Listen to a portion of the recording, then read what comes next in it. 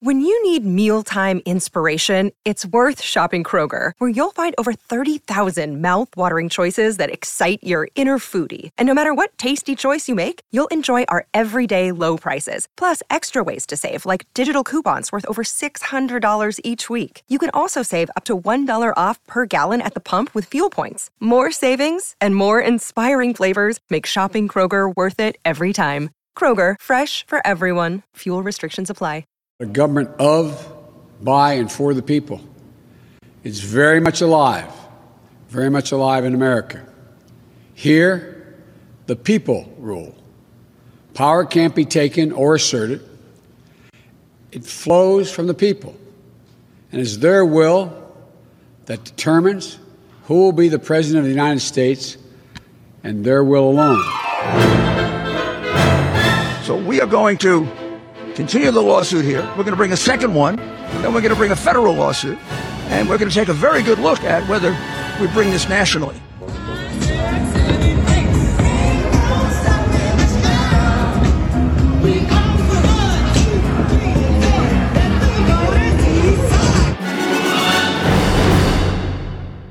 Hello and welcome to Trumpcast. I'm Virginia Heffernan.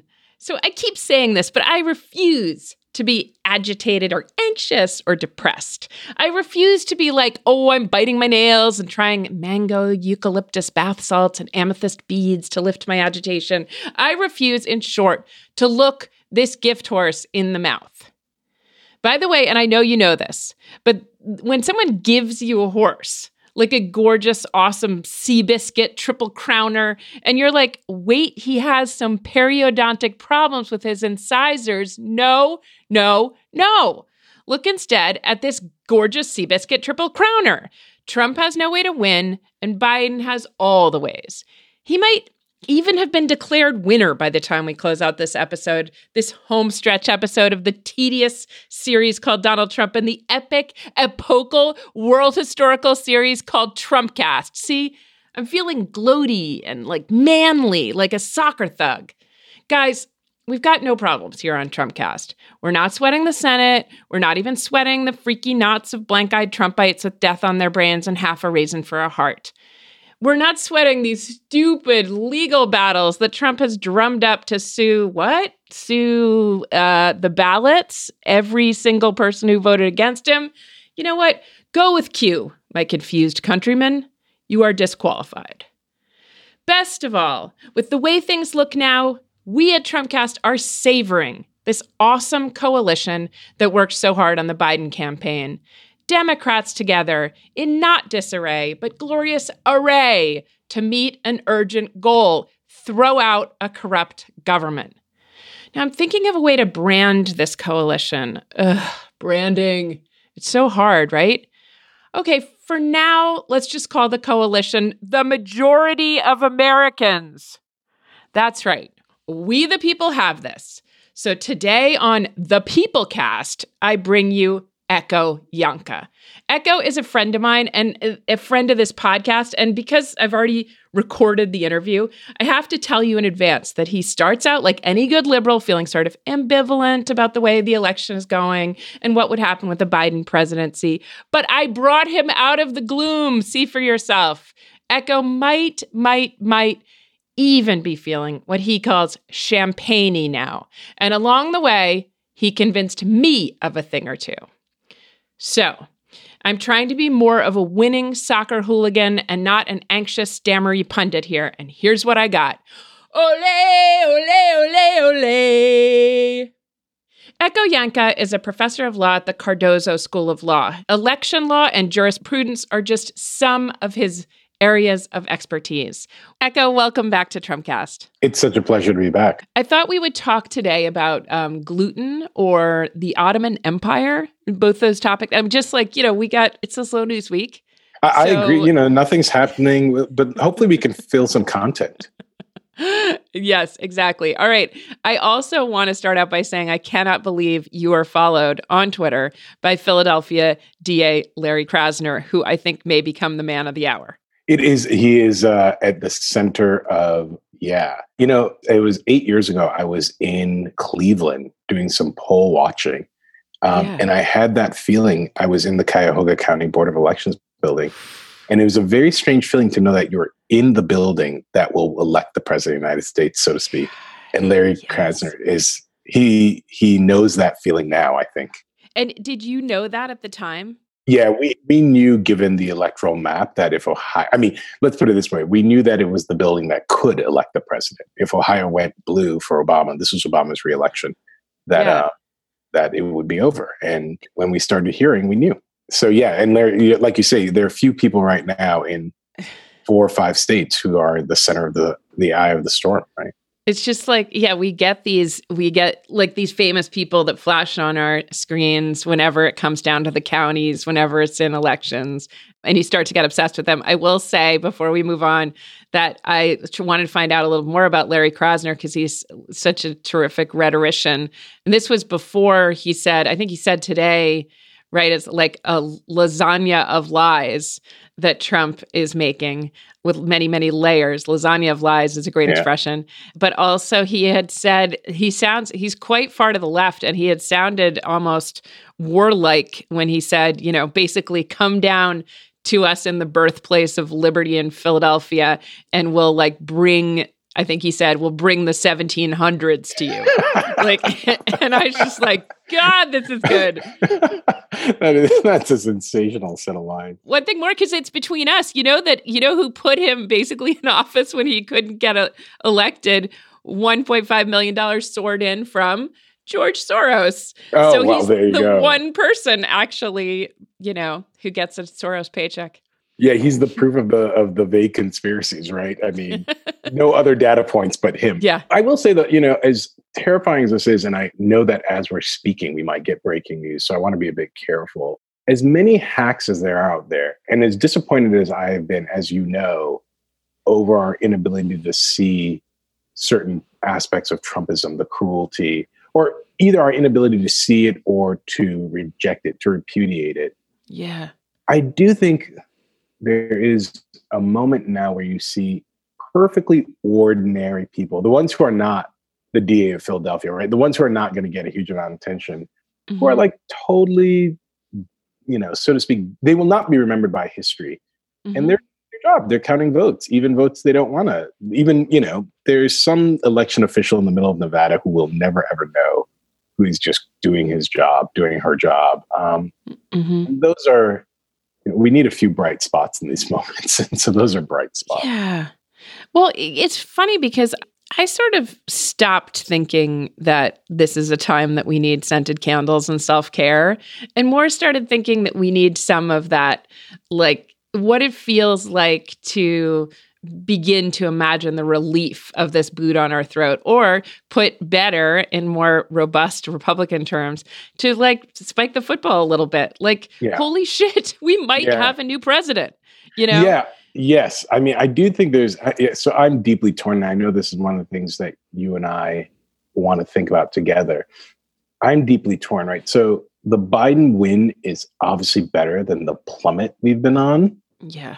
And still, I had a friend who said, I'm putting, this was election night, said I'm putting champagne in the fridge. And I realized I just couldn't do that. There's nothing about the Biden win that felt champagne-y to me, to use the technical term, champagne-y. Yes. I have less the spike the football feeling and more the roll up the sleeves feeling. I feel like there's just a huge amount of work ahead, a lot of repair to do with the world, and a huge amount of repair to do with each other. Trumpism isn't going away. The legitimate grievances of Trumpism aren't going away, but also the ugly, seductive underbelly that he's just served up over and over is not going away. So that's where I am. Okay. I qualifiedly agree with you, but my instinct is to write one of those Tom Nichols kind of essays that's whatever the outcome, the problem exists, right? Yeah. But I've been trying to kind of change my attitude toward, are you fucking kidding me? Yeah. Whatever the outcome, we couldn't have dreamed of this happen. We couldn't have dreamed of, but we've been living for 4 years in this heavy allopathic load of pain. Yes. And you know, there's a chance now that we might bring the CDC back and contain the virus. There's a chance now that a look will be given at criminal justice reform. There's a chance that we won't have a bona fide rapist in office. Like, what? I mean, are these supposed to be just like, small movements that don't do anything? You know, I don't know. I think no. Look, you're absolutely right. But I mean, if we're going to think about the heroic quotes, right? For all his problems, the Winston Churchill quote, this may not be the end. This isn't even the beginning of the end, but it's the end of the beginning. Yeah.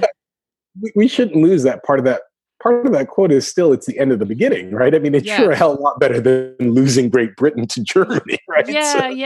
Yes, so that's right. Not to be overlooked. I agree. Look, I mean, the damage, 4 more years is unimaginable amounts of damage and symbolic cruelty. And you know what? Everything else, too, just unbelievable amount of suffocation. I mean, just the inability of this president to ever not be on our minds. It's just too much. Yeah.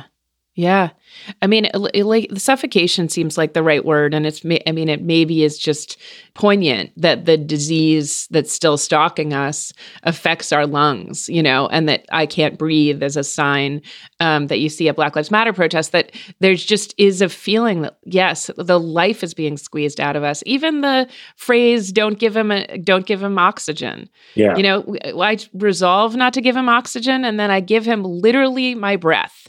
You know, yes. And I don't think Biden will demand that of us. And I think this is a soft revolution. I really do. I think he has a mandate if mandate comes from the popular vote. Yes, it's another right? great point. Yeah. He got more votes than any American in human history, any American president in human history. And he seems to be who knows, but I'm just going to throw caution to the wind. It looks like he might get a kind of mini, modest Biden-sized landslide out of this. No, I think that's right. Look, it's a great point that we can talk about this election with such incredible precision. You know, what's the DA of Pennsylvania doing without hardly noticing that Biden will have won by somewhere between 4 and 5 million votes. Now, you know, to my mind, that's not nearly enough, but it's you're absolutely right. That is important. And there's this great irony, right? We're on Trumpcast speaking about how we shouldn't give him oxygen. And we're all aware of this irony. We're all aware that, you know, like I want my kids to be educated citizens. I appreciate that they care about politics. I also don't want my kids to talk about Trump this much. It's too much. Yeah, it's too much. This podcast is sponsored by Cloud Optimizer. As a business owner or IT manager, are your cloud investment costs going up and you don't know why? It's time for Cloud Optimizer. As you migrate your business to the cloud, what you're spending and why you're spending it can get a little hazy. But Cloud Optimizer clears up the mystery and puts the cloud to work for you. Cloud Optimizer starts by analyzing usage patterns, right-sizing resources, leveraging discounts you may not be aware of, implementing automation, and much more. And by reducing unnecessary expenses and maximizing performance, Cloud Optimizer guarantees you a savings of 5 times what you spend for their service. As you utilize cloud-based services more and more, you don't have to lose sight or control of your spend. You can stay agile, streamline your costs, and optimize your performance, plus save significant money with Cloud Optimizer.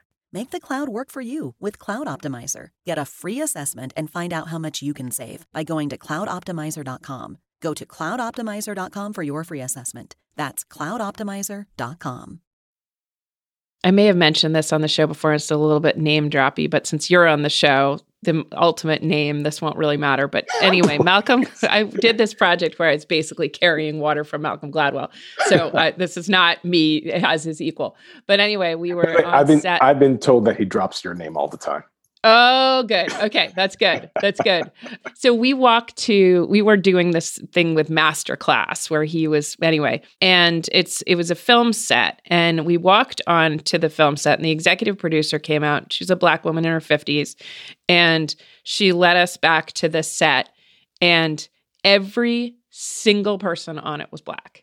And it was just striking. It's a Hollywood set, right? Yeah. And I don't even know what to do with it. And Malcolm just looked at me and said, change the leader. Yeah. You change the leader, and then she hires people she's comfortable with and she knows and she went to college with, same way everybody does. Yep. And people that do the job and people who, do the job the way she understands it, the way sometimes I'm like, just working with women's easier. It's just like they read to me. I get them. And then everything changes. And we're in the process of changing the leader. It's like our mom finally divorced the guy that's been hitting our heads against the wall and pushing us down the stairs. And we're like, I think this, this pretty good guy that's going to like support us and hang out. He's not as great as someone I imagined to be our awesome father. No. I mean, I don't know. So I want to talk about that a little bit, but I also, because this is, where you live, I want to talk about this ludicrous, I don't know what it's called. Voter suppression isn't voter, I don't know, what, like voter annihilation? Yeah. Something like that's going on right now. At least we will never have to persuade anyone again that there is voter suppression, right? I mean, so as you know, I've worked in voting rights for a long, long time now. I was at one point a co-chair of one of the large Democratic voter rights organizations in New York, connected to the DNC.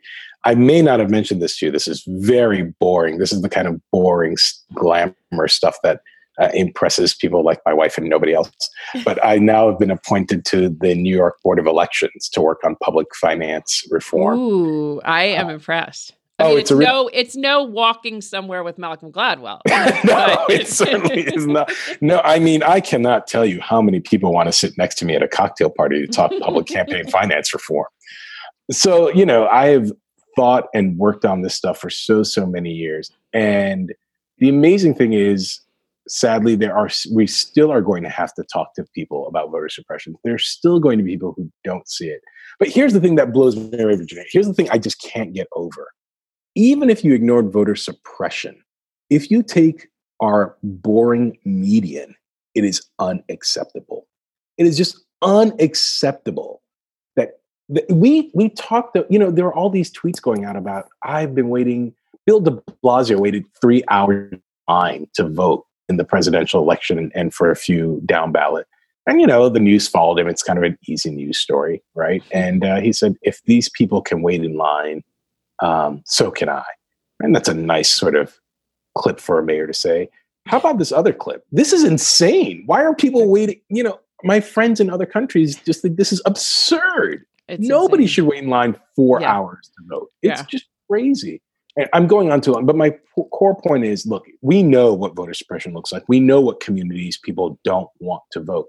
There's not been enough coverage of people invading polling places, people going down to Detroit, white people driving into Detroit to chant at boards of elections, stop the counting, right? Mm-hmm. And those people don't think they're being racist at all, as though they would ever pick any other community to make such an absurd claim like stop counting their votes and not see the history that's linked in with the long fight for African-American voting. It's so absurd. But even if I were to ignore all that, a country that cared more about voting would just devote long-term resources to this and just to solve this problem. And frankly, a country where we didn't have this history of voter suppression, where we didn't have the racism, a country that genuinely thought this is our collective voice would have fixed this problem, right? Other countries have fixed this problem. I keep, for some reason, Oskar Schindler, and by the way, whose legacy I only know from the Steven Spielberg movie, so don't think that I read a biography. But the minor and kind of caricature of a theme of Schindler's List is that Schindler came to his politics realizing that he needed more Jews to keep working at his factory, better to keep them better. They were more useful to him, more valuable, more, they got him more money alive than dead. Right. And sometimes I think that's the Democratic position on civil rights or on voting rights, which is you want the people to vote who vote for you. Yes. Now, the idea of enfranchisement because it's good for the collective or it's good or even good for your party is okay. Nobody needs to be motivated from pure goodwill. I've quoted this before, but my professor Stephen Greenblatt used to say the only reason anyone tries to fathom another person's mind or learn their language is to sell them something. So like, right? So, I mean, it's like from the Silk Road and all the way up to like gay marriage. Like, you know, I think it's pretty profound. But so I think Republicans know that like, you know, Black voters are worth more to us with their votes not counted, and Black voters are worth more to Democrats with their votes counted.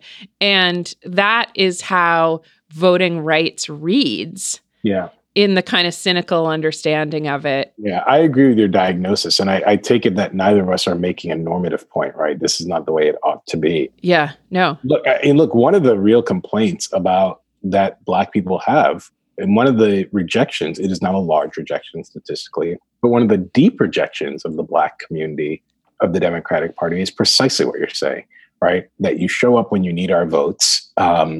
You are happy to talk to us every now and then in order to keep people in the fold, right? But are we centered? And, you know, or are we even centered? Needn't even be the sentence. Are we central to you, right? I mean, not everybody has centered, but are we centered?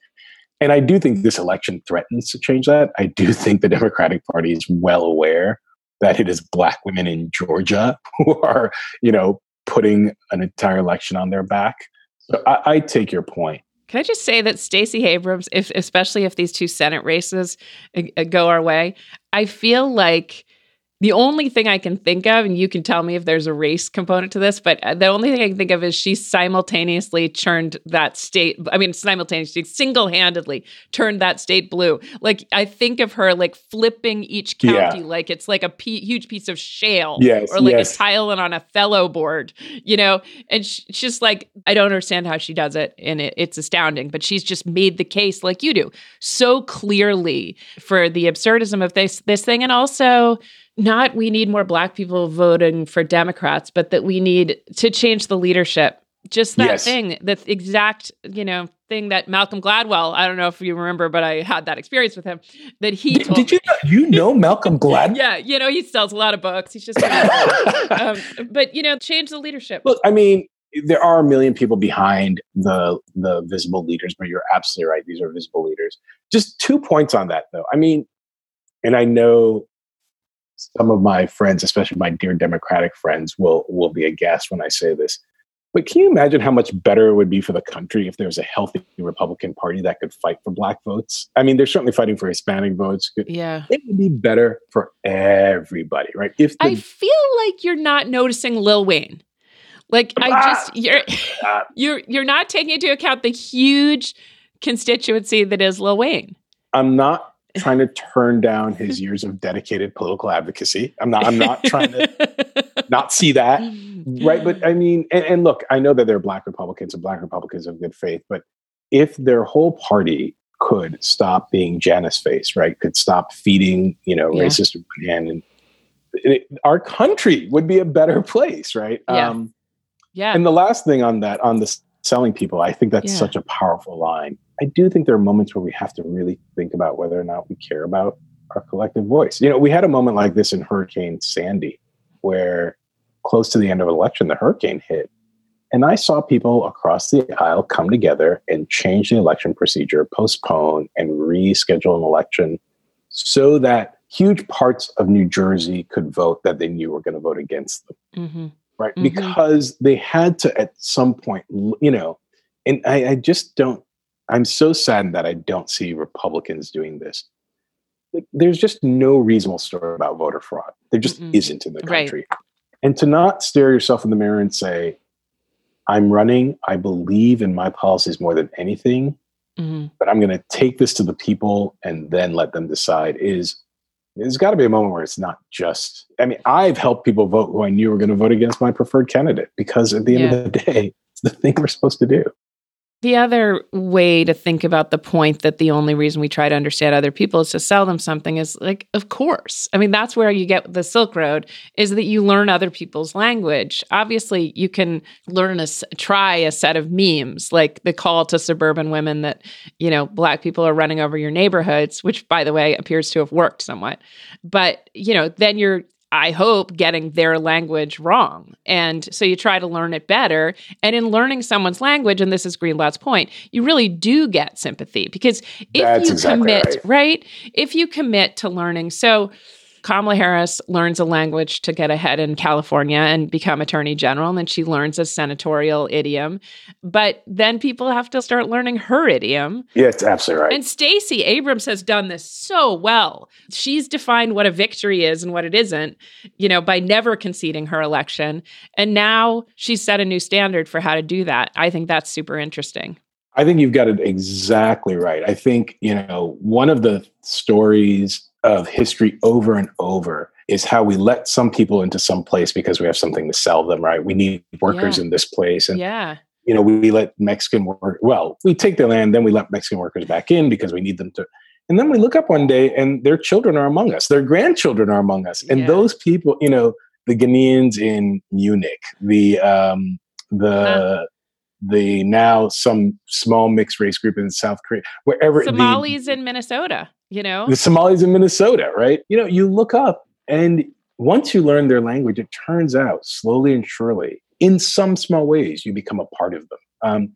I know this, Virginia, I'm going to admit, because I am horrific at languages. I mean, it's really terrible. My wife speaks languages just elegantly, quickly. The one little language I speak is Spanish. We moved to Spain together for a brief time. I don't often get to be a hero to my wife, who's smarter than I am. But this time I was going to be a hero, right? I was going to be the Spanish speaker. And 2 weeks in, her Spanish has eclipsed mine. Right? But I say this all to say, as lovely as it's been and as wonderful as people were to me, you understand that there's a way in which you will never know people if you don't learn their language. Yeah. Right? Yeah. And that's true across our political borders as well. Yep. So, yeah, I very much agree with you there. Yeah. I mean, I think part of what we can go back to on the we're becoming like Trump or we're reactive or he stays in our brains is that Trump speaks one language. He speaks his particular idiom, which is very eccentric and strange, but he refuses to budge. I mean, there's no like Ich bin ein Berliner moment with him when he meets Angela Merkel. It's just like, I just only hear my language. I don't hear anything that's not in it. Michael Cohen says Mr. Trump speaks in code. That code is something we've all tried to break our brains trying to understand. And it's taken on this cognitive load because almost everyone except Trump has a little bit of flexibility to hear each other's idioms. Yes. It's like a lot of American monolingual presidents, they negotiate in their own language and they expect the other head of state to negotiate in a second, third language. And this is definitely true of people in empire countries. But that has been, it's just Trump's even way of talking, his way of speech is just like gets in our heads. And I'll start to think, I've talked many times, I have a Trumpite neighbor, big Trumpite flags. And I will start thinking to myself, I should go up to them and punch them in the face, do things that are not really in my arsenal. Right. But that I'm like, that's what Trumpites do. So I'm going to do it back, No, it's insanity. Yeah. Yeah. But anyway, let's go back to this legal battle because it just, and I guess we will continue to have to argue that voter suppression exists. It's, it's like something that needs to be constantly surfaced, like any other, like patriarchy. So, yes. But it is pretty hard to miss right now when you're saying they're not just working the refs. They also are like basically putting guns at the head of some umpire and saying, you better not fucking play the replay. No, that's exactly right. Also, by the way, part of the insanity and maybe part of the thing that does reveal it, although this is probably for people who watch this stuff exactly like sport, is the sputtering, formless, incoherent anger. Right? So Rudy Giuliani actually has a law degree, right? An impressive law degree. He was an attorney, he was an AGA and a mayor. And he gets on TV and he starts saying, we're going to sue. We're going to sue people. We're going to bring a nationwide lawsuit. And if you're a lawyer, we all have our failings. I'm a lawyer. If I were in his class, so to speak, or if I were interviewing him, I'd just raise my hand and say, what do you mean? Right? Those words are gibberish. Those are words that you say to impress like some girl at a party because you're just spouting. I won't bore everybody, but you can bring a federal suit to have a nationwide injunction. This is just clearly not viable here, right? You can bring a suit on this case. You can bring a suit, but they're not saying anything. They're just they're spouting gibberish. Yeah. Right. And it's to your point of trying to work the ref. They're trying to throw as much ink in the water as possible, hoping that it's to the technical benefit, even when it's literally legal gibberish. Garry Kasparov, can't stop thinking about him right now. I want to ask him what game he thinks Biden played. And I also want to talk to him about something I've thought about before, which is park chess versus tournament chess. And I really think Trump has always played park chess, which is just forced errors by intimidation.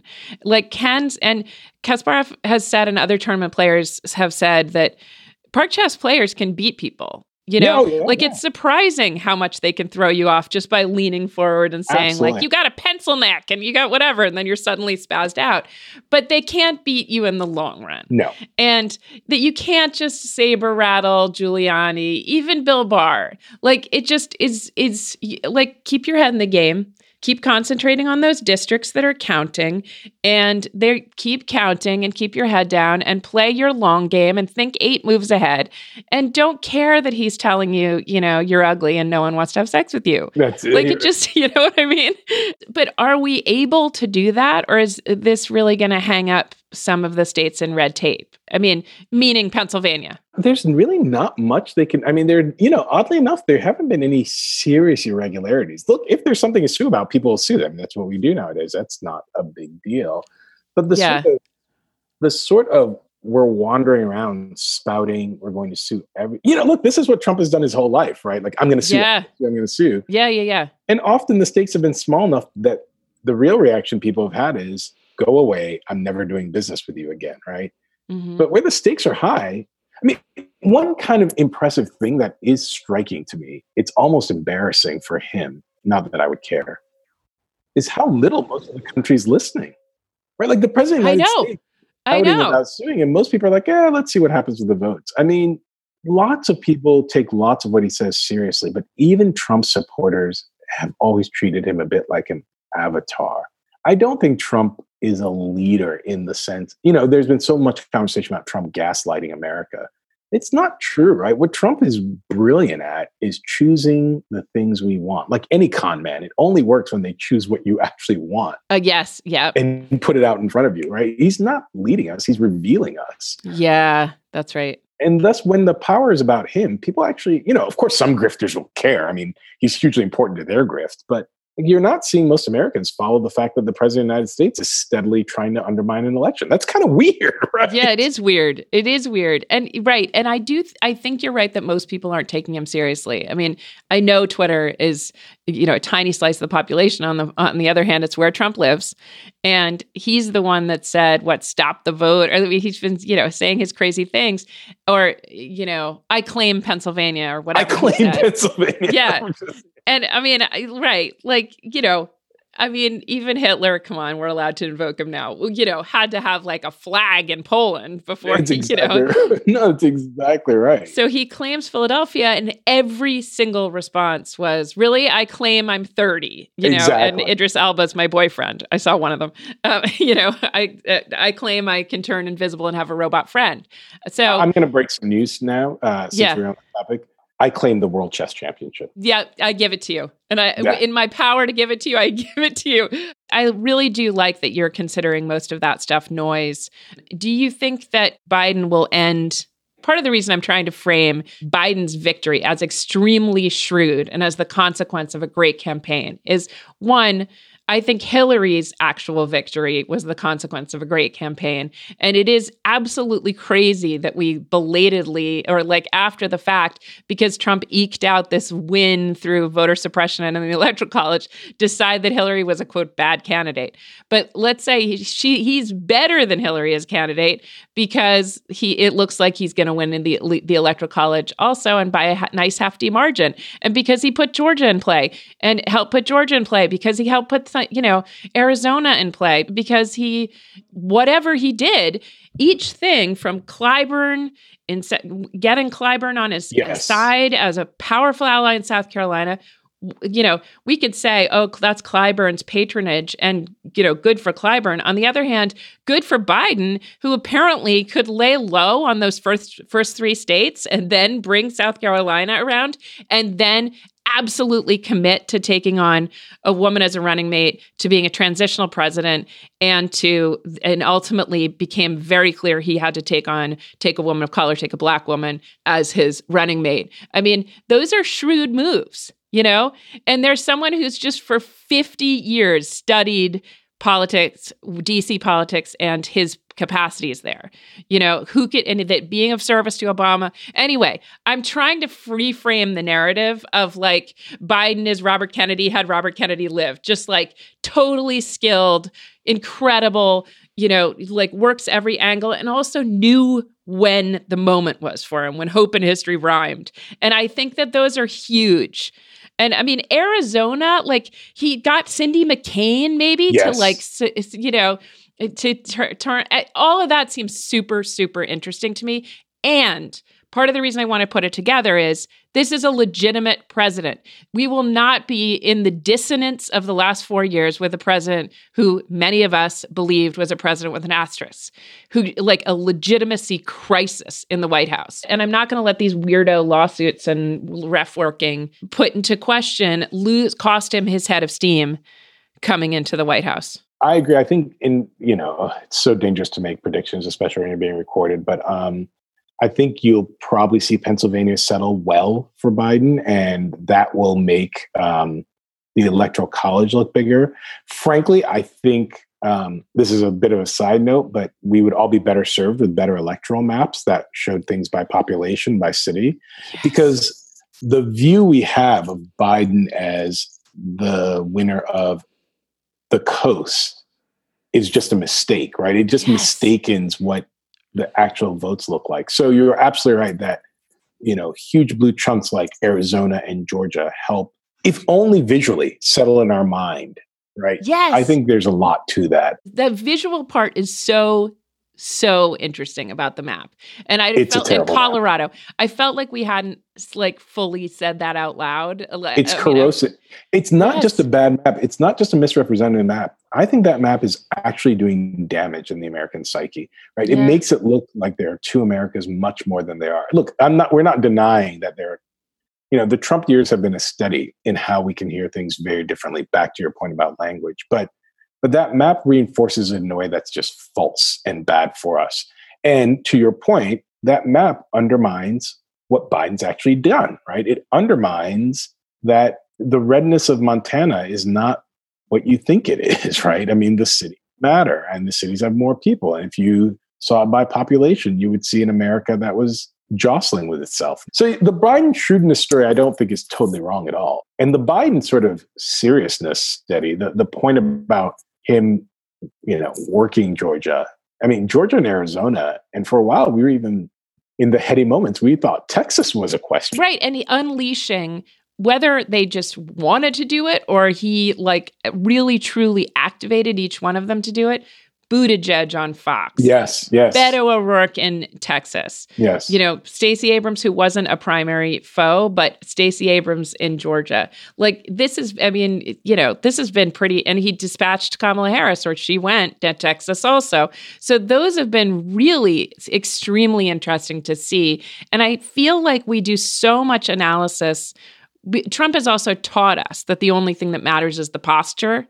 And, we might get back to politics being more interesting on a strategic level, on really understanding the country. It's so hard to know how we're going to do this because the air is so toxic now. But one of the reasons I started by saying we need a world in which we talk less about the president, notwithstanding what we're doing now, is that we can't hear past the top note, right? I mean, yes, that's no it. Fragrance is all top note. It's not healthy. And look, I'm not pretending I know how to do it. It will take me some time too, right? I will have to figure out how to lick old wounds, but we're going to have to talk strategy. We're going to have to talk real compromise. We're going to have to, talk boring things like, is Mitch McConnell who we are, right? He being as dangerous as any, can you really just hold a Senate, gun to the head of a Senate as well, and just not vote on judges for 4 years? I mean, I'm not going to like this, but I think it's possible that Mitch McConnell is in the range of strategists. Clearly. Right? Absolutely. And, by the way, I really don't know anything about sports so much that I was like they do in England, spike the football. Then I realized that they don't spike soccer balls. I don't know. But rugby. They spike the rugby ball. They spiked the rugby ball. Okay. But I mean, McConnell, I don't know. A long time ago, we had a Republican operative on the show, Mark Ross, who told me everything he thought Harry Reid, like all his diabolical, awesome ways. And just for people watching it, you know, obviously McConnell, for all he's odious to us, you know, is like one of those like, you know, horrible QBs who's still amazing because he, whatever, inflates, you know, steals plays. I don't know what it is. Steals exactly. Signs. And, you know, I wouldn't mind being back in there. I think it's like horrifying to imagine that he'll veto, or won't let in any cabinet members. I mean, you know, but he's capable of it. I mean, that's the test, right? Yeah. I don't think McConnell is who we are, though. I think he's a top note. He's such an ace for them. Yeah. Look, if academics have weaknesses, I include you because you're a rogue academic gone journalist. If academics are too much into taking these long views, we're not quite pundits. We are necessary in one way, right? Mitch McConnell, you can't just play the game in front of you all the time. At some point, you have to take a step back and think of not just what will history think of you, but what is the whole project? If Obama had a couple weaknesses, obviously, more than a few, but he was just so obviously sensitive for the most obvious reason in the world of how he would be measured by history, right? And thus, there are just moves he was unwilling to make because it could actually be bad for the country. And you just don't see that in Mitch McConnell. Yeah. Right? I mean, the idea that you'll just not never just mind Merrick Garland. The idea that you won't let judges be confirmed at all, that you'll just, you have to know that one day your opponents will be where you are too. And I'm sure that applies to us Democrats in moments too. And I'm sure we've had our blind spots, but man. With Trump out of the picture, so we're not getting hit in the face, hit in the head all the time, and literally like having our immune systems taxed both by the virus, yes, exactly, and by the constant stress. I really am interested to see Biden and, you know, whoever he appoints show down with McConnell, because now we got a fight on our hands, you know, and it's going to be interesting. And both of them have been in the Senate with him, right? Both Harris and Biden. So that's going to be super interesting. And I know we're assuming that Biden's going to win, and that's dangerous. But I also think it's dangerous not to take the W where we get it, you know? Yeah. And if they call Pennsylvania, if they're claiming Pennsylvania when they clearly don't have it 2 minutes in, we don't have to like wait forever to say like, oh, maybe we eked out a victory here, you know? Yeah, it's also not the right narrative. I mean, to your point about Hillary, and that ties into it, there is a way in which, you know, there are a bunch of different Hillary stories, right? One is that we misread whether she was a weak candidate. And that was also a way of misreading what Trumpism was really about, right? That it was much deeper. It wasn't just an unpopular candidate. It was, this stuff is deep. This is real. People feel disconnected. People want to blow up the system. We have, you know, frankly, we should have known some of that from Obama, right? People, hope and change is the much more elegant, positive version of what Trump was offering, blow up the system. Yeah. The flip side is that you're absolutely right. We misread Hillary as uniquely mistaken or weak. I do think, and again, predictions are so dangerous. You know, Biden is going to do certain things that are going to make people tear their hair out, right? He's going to, like Obama, reach out and try to get some Republicans in cabinet positions or something like that. There's also there's going to be this interesting story about whether or not Biden is actually secretly more liberal than people think. Totally. Right? Yeah. Early on gay marriage. And there have been some other signs that he's, you know, he definitely wants to, quote, expand Obamacare. And that looks like bringing down the age for social, you know, for Medicare and all those things. And, you know, I don't think Trump's wrong to think that he's like sidled up to AOC and, you know, or they have sidled up to him and that he's keeping them close in the fold. Look, he's no radical. We all know that. But I do think he has the ability to do things that are core democratic priorities, since we're using the pathological analogies in just the right way, without raising the nation's antibodies to nearly the fever pitch. Yes. Like, anything Obama did was met with hysterical antibodies. And when Biden says something like, let's expand Obamacare, of course we'll still have the same fight. It's not like this will paper over all our political differences. But there won't be this hysterical idea that this weird Muslim is trying to take over healthcare or something weird like that. Echo Yanka is a professor of law at the Cardozo School of Law. Thanks so much for being here, Echo. I will join anytime you invite me. Thank you so much. And that's it for today's show. What'd you think? Don't spiral. This is a good time. Come find us on Twitter and celebrate. I'm at Page88. The show is at Real Trumpcast. And before you go, remember to sign up for Slate Plus. Your support is pivotal on a week like this, and it gives us the momentum we need for the Trumpcast sequel. It's only $35 for the first year. You'll get tons of digital perks and all of our shows without ads. So go to slate.com/Trumpcast Plus. Our show today was produced by Melissa Kaplan and engineered by Richard Stanislaw. I'm Virginia Heffernan. Thanks for listening to Trumpcast.